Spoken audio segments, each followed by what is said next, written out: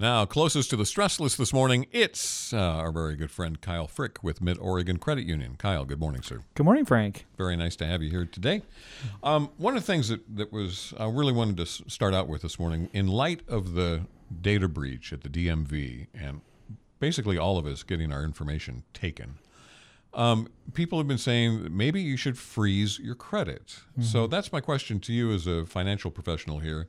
Should I freeze my credit? And then how do I go about doing that? Yeah.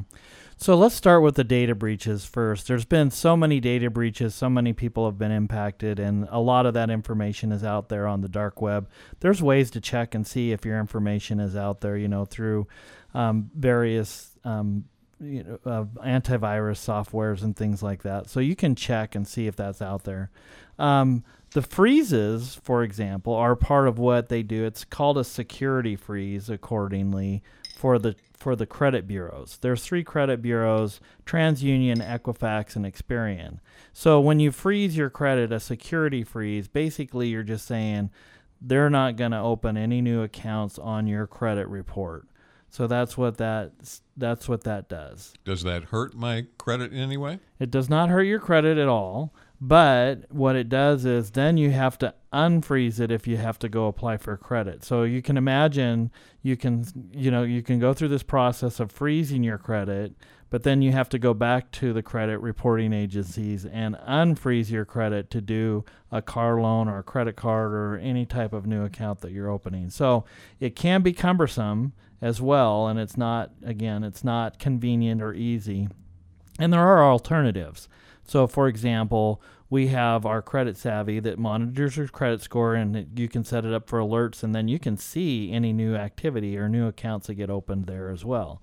So then you can actually monitor it. You can manage it yourself. You can do those things. But again, it's just managing the credit freeze and understanding that the credit reporting bureaus aren't always like super fast in having, responding to your requests that you have to give them to do a freeze and then an unfreeze, and then a refreeze, and going back and forth with that. So I guess it would depend on a person's age, station in life, et cetera.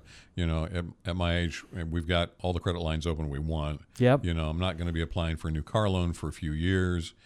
So maybe it'd be worth it in my case. But somebody younger who's got a lot of activity going on. Exactly. I think you're right. And it just matters, you have to think through it. And again, like you're saying, is like, sometimes people freeze their credit and then they go and want to do something like buy a new car. And then they're like going, oh yeah, I forgot I froze my credit, so there's that whole additional, process that they have to go through. All right.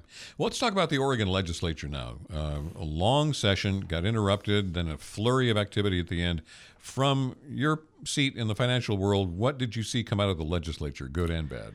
Well, we were excited. The good part was Senate Bill 3, which was a high priority bill.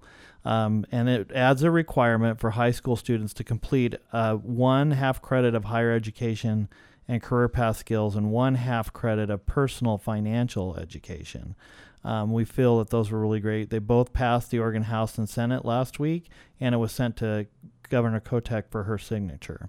So what that does is that and why that ended up in the legislature is because the Oregon Department of Education study in 2022 found that financial education was the most cited subject that respondents across groups said students should have.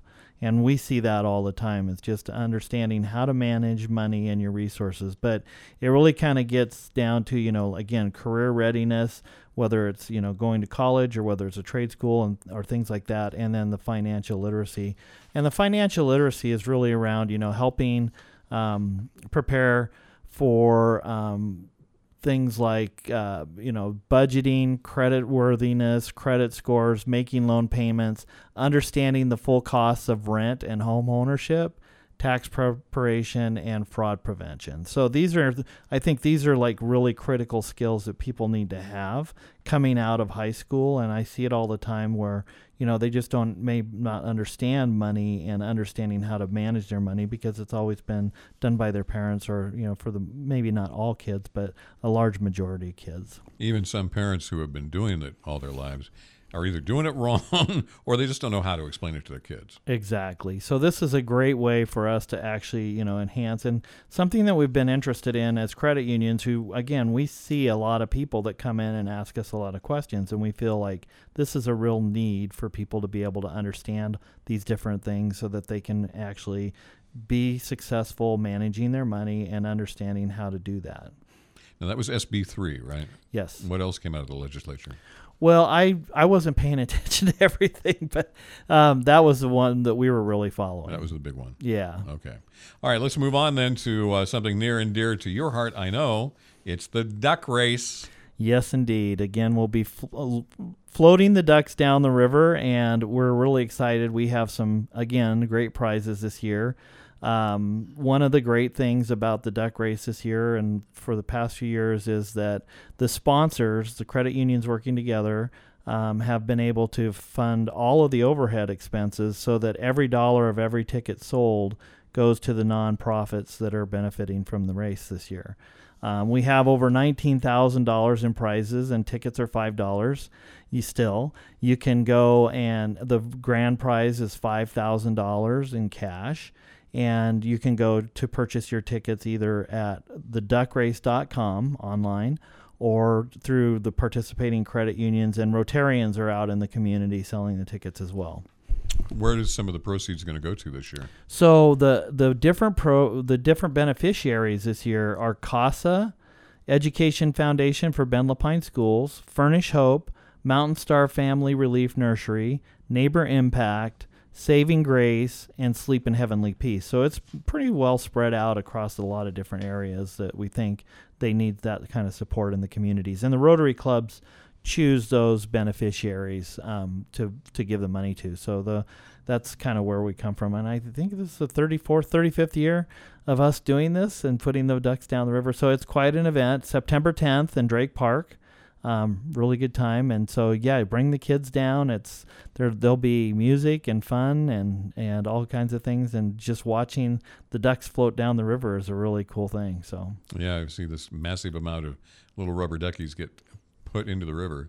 And then the cleanup afterwards. Yeah, it's a lot of work. It's no easy task to track down. I mean, it's a lot of duck hunting that goes on. And we have the Boy Scouts there and a bunch of Rotarians that are on the river and kayaks and paddle boards, and everybody's helping collect the ducks and put them back. But I have a memory of being out there with my kids and piling ducks into a drift boat where we had it so full of ducks that we were sitting on top of the ducks in the drift boat. It was completely full of the ducks. It was crazy.